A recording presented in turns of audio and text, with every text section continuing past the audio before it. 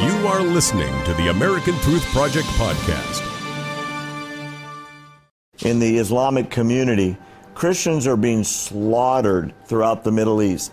Can you explain to me why, for some reason, President Obama is bringing, I don't know the exact percentage, 99.9% of all refugees to the United States are Muslim refugees and virtually no Christians, and the Christian slaughter is not even being mentioned? Why? It's just bizarre. And literally our ambassador to the UN, Samantha Power, is the one that wrote the book on genocide, and it took our Congress to demand that they declare it a genocide for then Secretary Kerry to get backed into calling what ISIS was doing to the Christian community as genocide.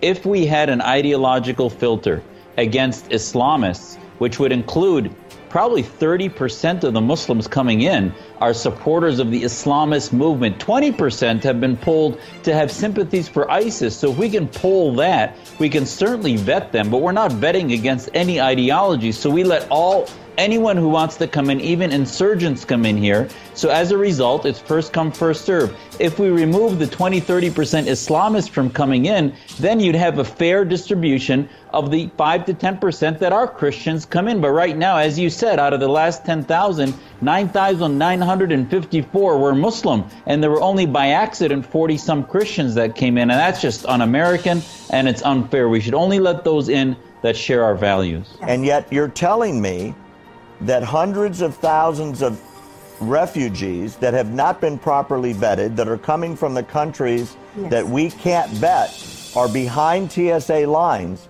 in airports with access to baggage and access to those planes, and now in sporting events where sometimes there's 50,000 people in an arena, and those people are behind the security lines? Yes, absolutely. I am telling you that. We have this documented, we have this researched. Ambassador Woolsey, the former director of the CIA, took it to CNN and took it to Fox. We can't seem to get the lawmakers to really hear this story and have a congressional hearing on it.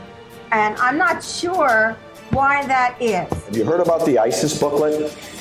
It's a booklet written by ISIS in Arabic that describes to the people that are emigrating into Europe and the United States how they are supposed to behave in the host country.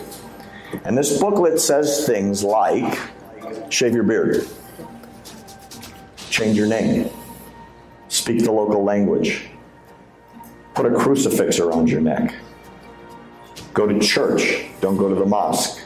Have your meetings in nightclubs where there is loud music so you can make your plans for jihad. It's in writing. Hundreds and hundreds of these booklets have been taken off these people. And guess where they have also found these booklets? The Texas border with Mexico, where people are about to get seized by the Border Patrol and they empty their pockets and Border Patrol picks it up in the sand.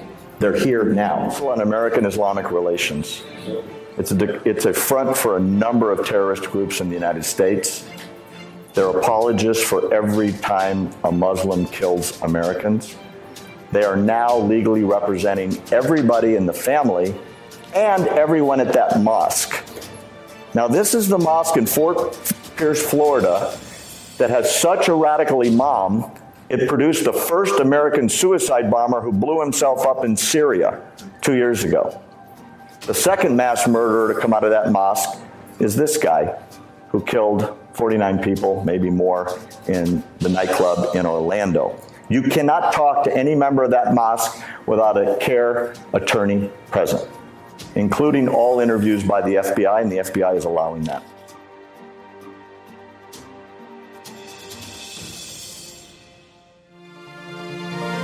Thanks for listening to the American Truth Project, a 501c3 nonprofit. Please subscribe to our podcast and follow us on our social media channels to stay plugged in to the truth. Go to americantruthproject.org and subscribe to our newsletter to stay informed on the latest news.